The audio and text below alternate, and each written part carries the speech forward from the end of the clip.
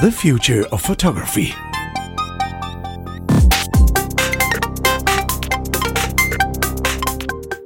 Hello, welcome back. It's The Future of Photography. I'm Chris Marquardt. We have Adrian and Jeremiah today. Imar is busy, so it's just the three of us today. And because Imar isn't here, we are going to do a tech computational photography update thing. She'll be so pleased that she's missed one. She's up there she is. So let me. I can make my thing here a bit brighter. Not that that matters on the audio podcast version of this, but today might be one that the visual side could help, and I think also today might be an episode where, we'll look into computational photography, and I've dug out 3 stories, and I think Jeremiah might enjoy those a lot, because a lot of those are very movie production related, video related, film related. I like computational photography, especially when it works 70%. So there are happy accidents, which you can then take advantage of and tweak and organize. I like that. Me too. Well, I don't think any of what we're going to look at today is in production, or you can buy it, but it's all scientific papers right now and proofs of concept. And the one source that I always look at for these kind of things is the YouTube channel 2 Minute Papers. And I usually put a little note Asterisk. in for these, a little asterisk on for some of those that I find interesting. And today's one of these episodes where I'm bringing you 3 2-minute papers, and we're going to look at those because the advances are amazing. The first one, we've already had something like that.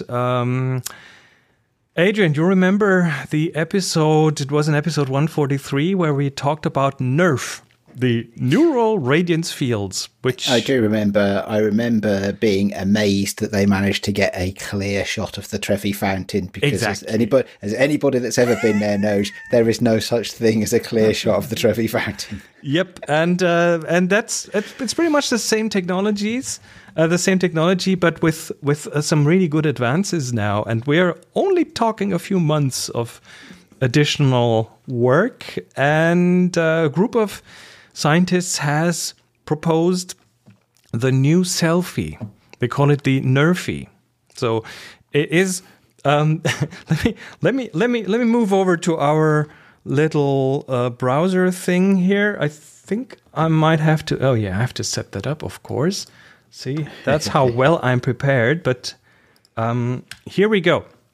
NERFies, the selfies of the future, they call it, which. It's pretty much, you remember that what they do is they take just a couple of photos, maybe a bit more than a couple, but a few photos from different angles, and then they can generate a 3-dimensional scene that you can move around in. So yes, and if I remember rightly, they were also able to remove people that were walking through, or vehicles that were walking through, and they could give you different lighting effects of these very famous landmarks, and they did it all with collections of images that were in the public domain.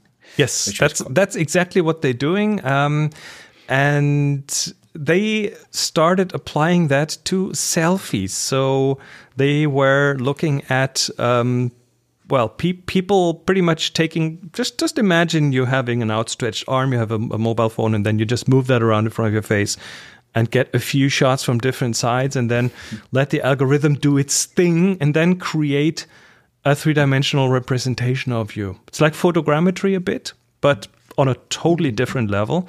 And what these guys tried was the original NERF algorithm, which didn't quite work well.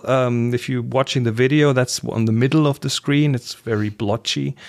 And what they then managed is to create like the high-resolution, amazing detailed version of that 3D selfie, including like individual strands of hair with beards and things that are notoriously difficult to get right from different directions. and including, and that's the interesting thing, here's a guy wearing glasses, including the refraction in the glasses. So that's very interesting about the glass, because what's one of the things I've noticed in playing with the LiDAR on my phone is, of course, being based on light, the light goes straight through the glass. So, what you end up with if you make a scan of a room with a mirror hanging on the wall, you end up with, a hole in it. But then the thing that would have been seen in the mirror, pitched in the 3D landscape it generates way back from behind it. So actually being able to do glasses is quite impressive. Yeah.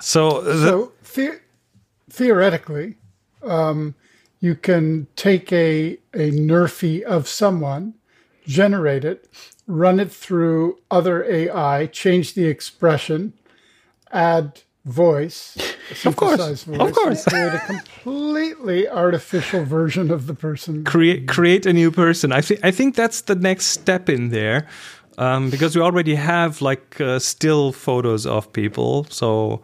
Why not just make those still photos of not existing people? So why not just make those 3-dimensional and then put them on an animated puppet, and there you go.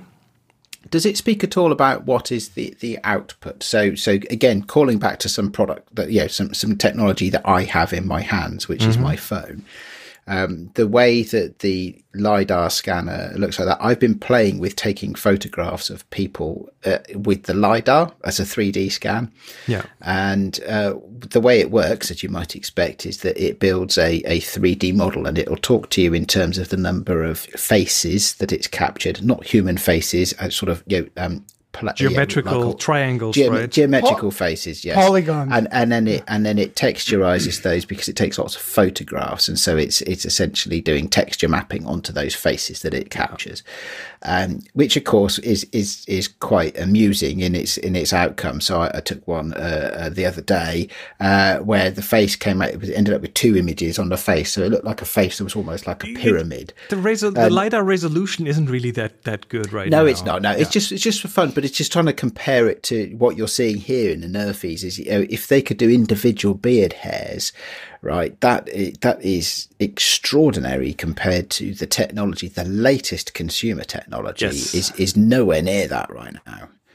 And I don't know how that geometrically works. What they show in the video is that they have very detailed depth maps. So there is that information, and then there's of course the texture, like the photo part of it. And I would suppose, as it's still in an algorithm kind of stage, that you could make that into 3-dimensional models at according detail. I think that should definitely be possible with the amount of information they have. It's just that they have to do it, and then if that turns into a product, or if that finds itself in products in the future, it'll certainly then support whatever those products need. So, well, I could see it being output as a OBJ or something imported into Blender, and then worked on, and then ZBrush to fine tune it, hairwise, and sculpt it, and then output as a very neorealistic version of the original. Right. It just requires a little skill at this point, but soon I think the machines will be able to kind of overtake the skill and at least create the kind of baseline foundation of a neorealistic human that we can then adjust. And by adjust, I think the main work, it will be in the eyes, which is getting better and better, as we've pointed out in previous shows. The kind of what's happening now in terms of, we are getting closer and closer to maybe not eliminating, but getting very close to decreasing the amount of the uncanny valley, so that our first blush is that this is real. And then we have to be told that it is artificial, and then we start to look for clues. Mm-hmm. Yeah, that's a bit freaky. Yeah, I'm not sure how I feel about that, but yeah, it's clearly the way the technology is going. I agree with that completely. So, but you remember, to complete the thought is, do you remember when Méliès or when Lumiere first showed his train approaching the station as one of the very first films, people like fled from the theaters. They thought this is the devil's work. This is too frightening. It's going to come and kill us. So I think any real major advance in visual technology has always kind of created an equal and opposite reaction until people get used to it, either as entertainment or as political, what should I call it? Tool. Yes. A political tool, yes. Okay, let's move on to the second one that I dug out, also recently published. Jeremiah, you as a film director, it wouldn't be a cheap thing to completely replace a sky in moving pictures, would it? It's nothing now. Huh? It's nothing now? It's very nothing now. It's very, very well. It still requires visual effects artists and people who kind of do some work there. Not so much. Not so much. Okay, here's a one-click solution. How about that? So there is another 2-minute paper. You might remember from, again, quite a few episodes ago, we talked about these image-to-image translation things where you'd have, let me just bring up that video again, where you'd have a day scene and the AI would turn that into a night scene. Yeah, I remember. And they could do weather, they could do lighting, they could do weather, all lighting, sorts, summer to winter, and vice versa. And it's very jerky, it's very low frame rate, very low resolution, nothing that you would use for in an actual movie production, but quite interesting. And this is, I don't know, 2017, 3 years ago now, yeah? And 3 years is a long time in AI. So what they have now done is come up with an algorithm that replaces skies. And that is, I mean, as you said, Jeremiah, not that hard. So what they're doing is they're putting like a big spaceship in the sky somewhere. But what the interesting thing here is that, well, first of all, it does it in motion. It does it pretty well. But it also changes the entire lighting of the scene to adapt to that sky. And that is, I think, a bit of a breakthrough. So, yes, you're right. That is the heavy lifting.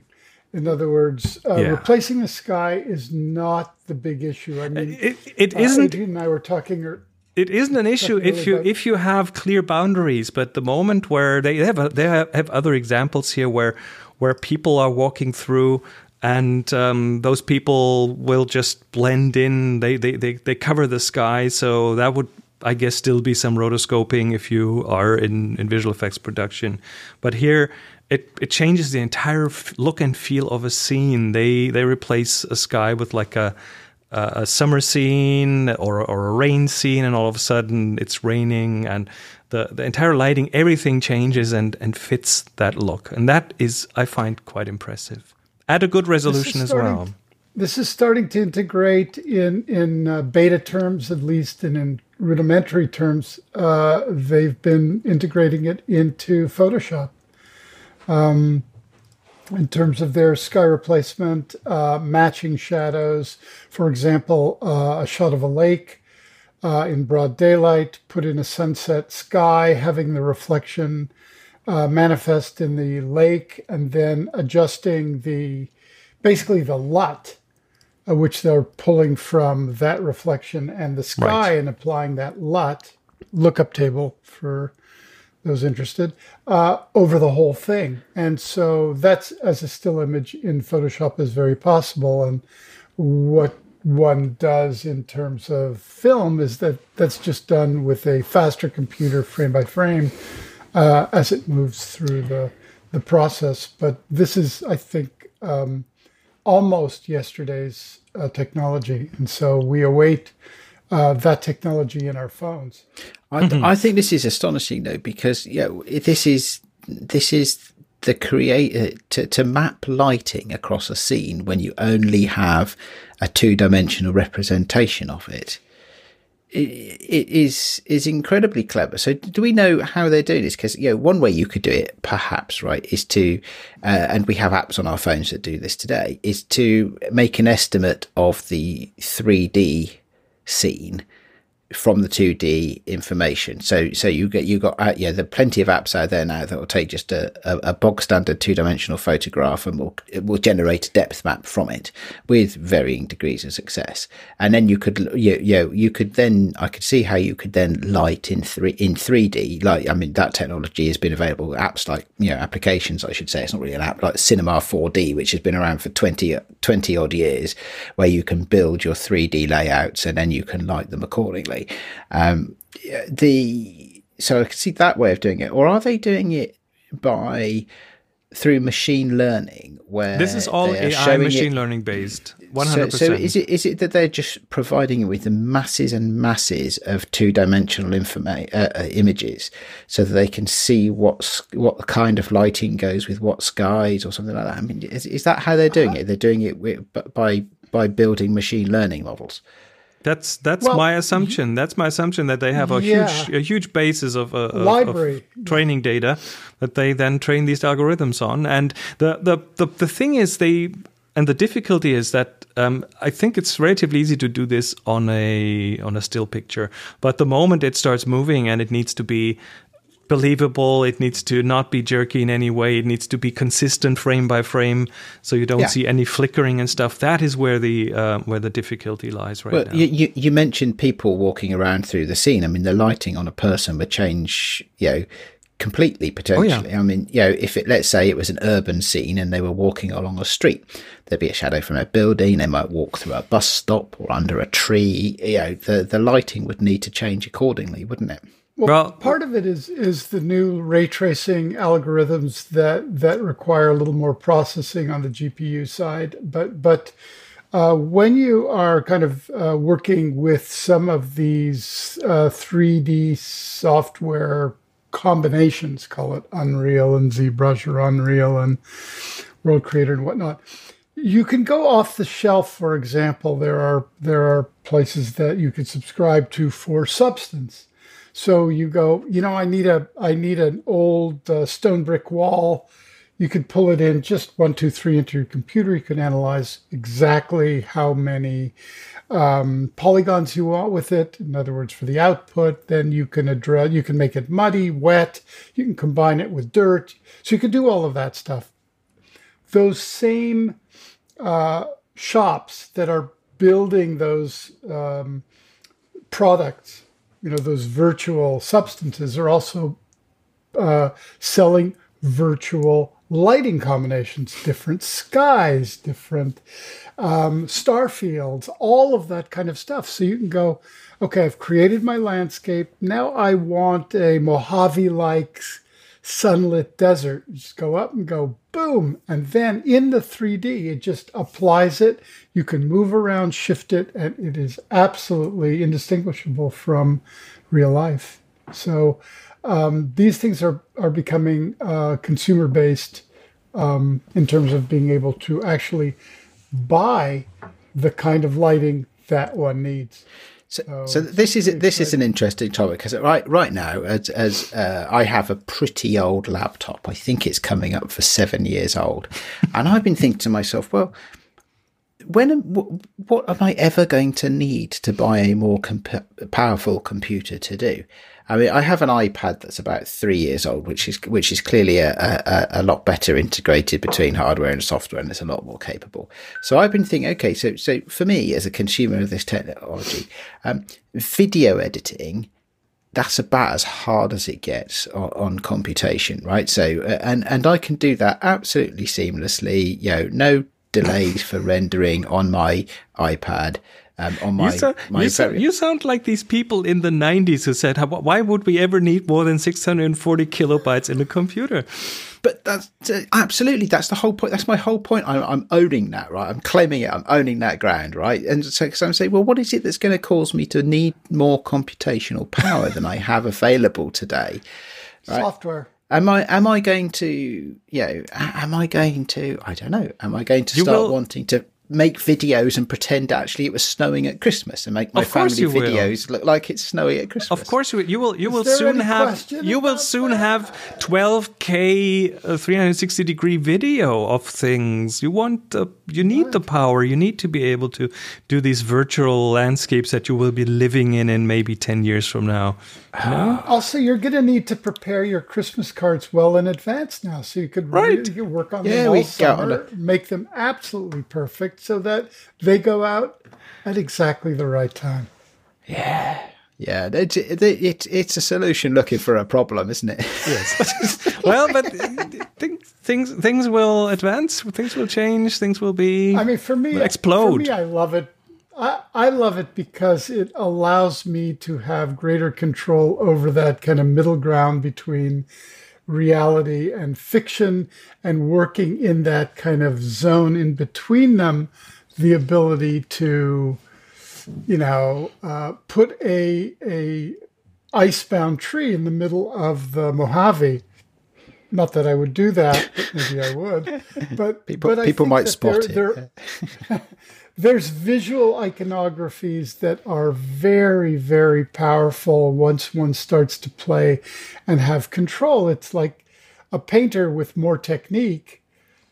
The technique doesn't dictate the outcome, but it allows the expression and the intention to be to have many paths to accomplishing that intention. So the more sophisticated the tools that one is able to use, the more control. You could toss them, you could use a little bit of them, or you could let it dominate your life. Let's be honest, right? They're building the holodeck, aren't they? Yes. That's where we're heading, right? Absolutely. I'm not particularly interested in any of the intervening technology, but I would like to go and visit a holodeck. All right, so we're moving on to the third one, which I found the most impressive one of the three. And okay, so we're kind of at the theme of changing things after the fact, be it skies or be it other things in a photo or in a video. One of the things that caught my eye was retiming motion, and that's nothing unusual in a video, right? You can slow it down, you can speed it up. There's the technology. But what would you say if you could retime individual people in a shot? How about that? So the example that they're showing here is there's 3 kids jumping into a pool, and they are like jumping at different times. And a bit later in the video, they show the same video with the 3 kids jumping at the same time into the pool. So it's the same video. Impressive. It's being changed after the fact. And what they have come up with is a technology that will allow them to pick individual people and then retime them in the same shot without any further information. Not just that. Here's a video of like kids jumping on different trampolines in a trampoline hall, and they retime them to be jumping at the same time in the air, for example. Those kids, they are overlapping each other. They're on different layers behind each other. That's a good point. Yeah, there's a guy walking through the video, and they just take him out. So that algorithm, here's 2 people walking in front of each other. That algorithm will take a person out or onto their own layer, including their reflection and their shadow, which would be a dead giveaway. If you had like 2 people in a shot and you would remove one, you'd have to make very sure that you take their shadow and their reflection out. Otherwise, that would be a giveaway. What they do is I'm with you, Chris. This is the most impressive one, definitely. Isn't that mind-boggling? That's pretty mind-blowing, this. But is this a visual version of I'm not sure of the terms in audio, where you kind of start to pull beats together until they actually synthesize? But in audio, that would mean that you'd have a drum and a bass playing, and both are out of time, and you would separately change the drum and the bass without having the individual tracks at your disposal. Do you mean quantization, Jeremiah? Is that the term you're looking for? That's the term. No, it's not, because quantization, we are talking about if you are a producer, you have different tracks for the bass and the drums, so you can retime and quantize both of those separately. But here we have a mix. We have those things.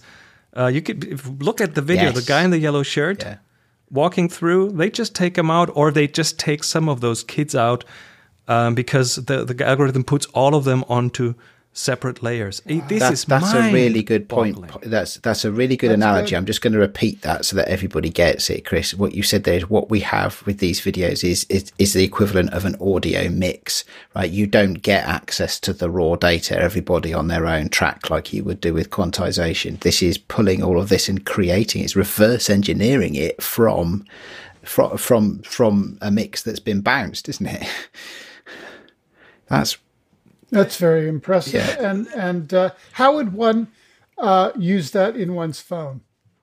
Do you know what? Right, having a large extended family, and getting all the kids who think it's great to muck around, not to look at the camera in the family photo groups, or they're hiding one behind the other and stuff like that. Actually, if you could shuffle all of that around and then make the grandparents happy by giving them a happy, smiling extended family shot. Yeah, but I mean, as a director. Just imagine that one actor didn't really walk to their spot at the right time. They didn't hit the mark. And you can just go, yeah, sure. Let's fix that in post. You know where I see the real benefits. This is not on your principal actors, but when you're doing crowd scenes with hundreds, sometimes thousands of extras, which, you have your team all set it up and you choreographed it. And there's always one bozo who's like, not with it. You could eliminate them. You can actually control where the crowd moves, certainly background wise. I think it does offer tremendous assets for background manipulation of background players in feature movies. Right. Sure. Yeah. So to be able to play with that with I think it's the reflections one. Is incredible because those are so ephemeral. I mean, with the children bouncing on trampolines, they are clear, they're standing out from the background. And yes, you could imagine an algorithm that would be able to spot that as a child and stick it on its own layer. The reflections in glass, windows as people walk by, that's such an ephemeral thing. To be able to spot that, I guess it must be linked to the movement. Yeah, must be spotting the reflection based upon the fact that it has a movement pattern that's aligned. It's looking at things that move in unison because shadows and reflections will do that. That's a very good word for it. Yes, yeah, but still astonishing. That really blew my mind. So we like it. It was good. Good. Whew, I'm glad you like it. So let's move on to what have we learned? What does that mean for the future photography? I need a better phone. Yeah. A better phone. iPhone 18. Yeah. Yeah. And if you have a choir of people and they sing out of time and out of tune, and you have the same algorithms for audio, you could retime them and retune them in a completed mix. How about that? Don't tell me you've just reinvented auto-tune for groups of people. That sounds a terrible for thing. individuals in a group of people. That would be... Okay, that's the next step. That's maybe 5 years down the road. There's the next 10 years of pop music sorted then. Right. So I think what we're saying is the tools that are about to be unleashed on the kind of consumer-based image makers are going to allow them to have almost an unlimited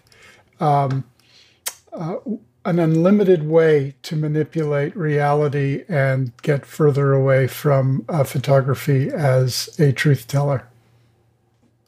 And that's a good thing. And is that good or bad? That would be my next question. For an artist, it's a good thing. For a newsmaker, not so good. Or for a journalist, not so good. Okay. Let's move on to the picks of the week. And I'm happy to say we all have picks of the week, including myself. Because I found one last minute. Let me go first because I chose one that is about as far. I have actually two. You chose two, yeah. I chose two because one is absolutely as far as you can possibly get from AI. Okay, which of the two do you want first? The top one. The top one. That would be this one. Photobiographer, David Baradia. So what are we looking at? You're looking at someone who uses foodstuffs to create space shots. Hold on. On his open-air scanner. So this has nothing to do with AI, nothing to do with CG, nothing to do with technology as we have been discussing. This is a flatbed scanner with foodstuffs that he sprinkles on the plate and layers them in Photoshop to create. This looks like the solar system galaxy kind of thing, yeah. Correct, and his work is really fantastic, and I actually think that this is probably his least effective photo. But when you really look at his work, it is, you go like, oh yeah, that was CG or a telescope. No, all of this stuff is literally orange and flower. So that would be the equivalent to using practical effects versus CGI in film. Absolutely, yes. Yeah. So that's my first pick, just to give us a little contrast. Sounds very, very clever. It looks great and sounds messy as well. Could be fun. It's messy. Your kids will love it, though. So that's good. And the second one is something that I've been experimenting with very successfully, though I'm a little reticent to recommend it. It's called Rimini. And what it does, when they say AI photo enhancer, I think I posted this on our Discord, where I took a frame from an old 16 millimeter home movie that my father had taken a million years ago. I'm a young, small child. I'm sitting on the lap of my great grandmother. And it was pretty out of focus. If it was color, it all had faded. I pulled that in, digitized it. I went and I did some neural color on it. It was still out of focus. And then I used Rimini. What Rimini does is it takes the image, it uploads it to its server, and it applies sharpness on eyes. It replaces glasses, even chins, mustaches, and it creates an illusion of absolute sharpness.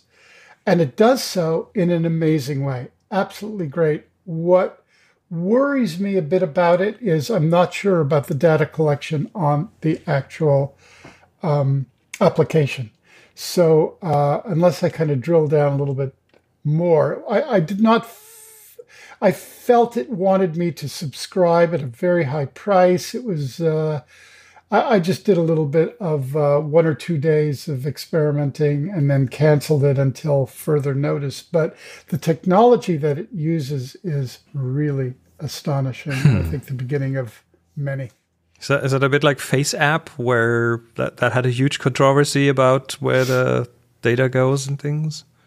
I don't know, because like Apple, to its credit, now starts to list all of the things. Oh, that's true. They have a privacy. Here we go. App privacy. Data used to track you. Identifiers, contact info, user content, usage data, identifiers, diagnostics. Yeah.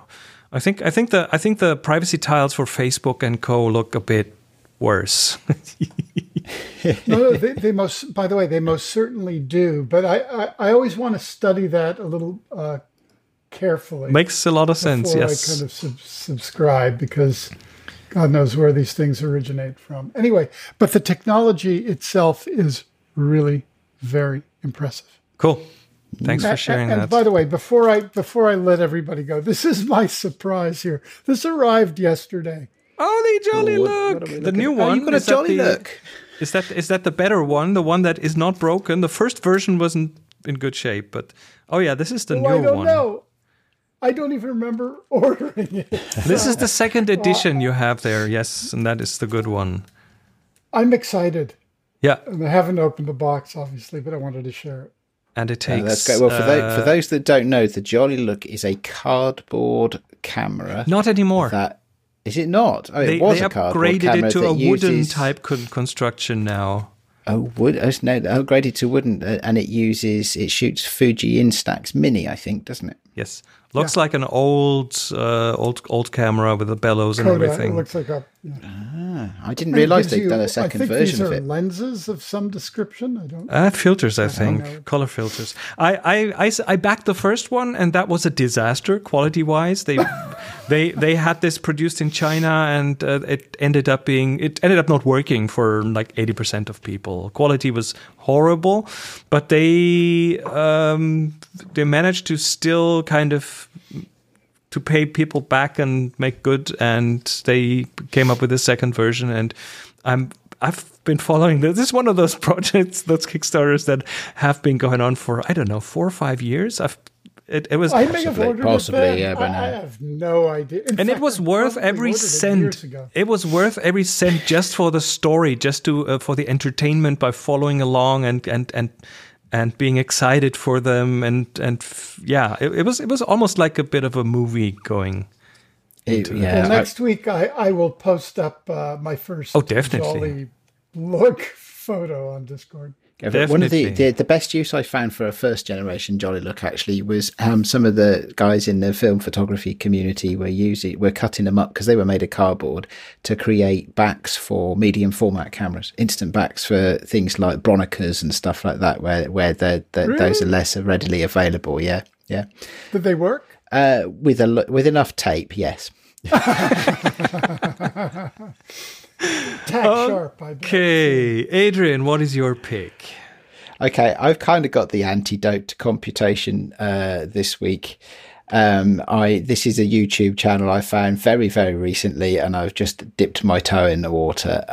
But it's proper hardware. It's a YouTube channel called Gaffer and Gear, and this is the channel run by an Aussie gaffer who tells it like it is, right? And he's got reviews of all sorts of stuff, lights and lighting systems and hardware, and just it's just if you get tired of the computational stuff and all of that, just go watch this guy give you the good Aussie lowdown on all the stuff that he has to deal with day to day. Cool. Wow, that's looks fun. Behind the scenes stuff. I love behind the scenes stuff.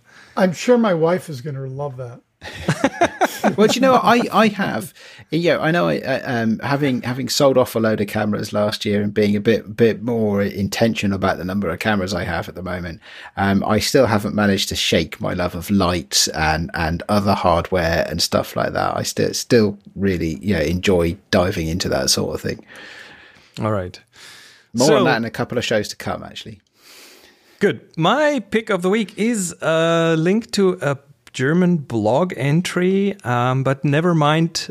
German isn't that important. It's about camera and their sound. So all you'll have to do is play a sound, and I'm not sure if I wired this up so we can you hear this? Hold on. I can't believe you have this. I have this bookmarked. Yes, I heard that. Okay, so it's in the recording. Listen. Which of the three cameras pictured here is it? A Polaroid SX70, a Holga 120S, or a Pentacon 6TL? It's definitely not the Holga. I'm going to go with the Polaroid SX70. Okay, listen. Does this sound like a Polaroid? Wait. No, it's the Pentacon 6. Click. Okay. Correct. Green. Okay, so you get to do a little quiz, and let's try another one. This is great. Polaroid 320. I haven't done this yet, so I might go for the Olympus. I would go with that sounded like a motor whine to me, so I'm going to say listen again. Listen again. It's not the Lubitel 166 because I have one of those. That doesn't sound anything like it. At the end of that, maybe it is the Polaroid 320. Okay, let's go with Jeremiah. Polaroid 320. Oh, correct. Okay, good. Well done, Jeremiah. So you get to because I have a 195, so I know it's similar. You get to do a whole bunch of these, and in the end, you get nothing but but the good feeling that you know your film analog cameras. And I think that is beautiful. So that is it for this techie episode. Next week, I think we'll do something 3D, but we'll find out more about this. We'll find out more when Jeremiah prepares it for us. So I'm looking forward to that one. What is this mysterious third dimension of which you speak? Yeah, we're in 2D here. We're not doing a 3D podcast just yet. You can, of course, find us over at on the socials at TFOP Now, on Twitter, on Insta, on our Discord, which, hey, the discussions are exploding there. So I'm really happy for all of you joining us there, and the links and everything are in the show notes, in the description. So check them out, click them, say hello, and we'll be back next week. Until then, everyone, take care. Bye.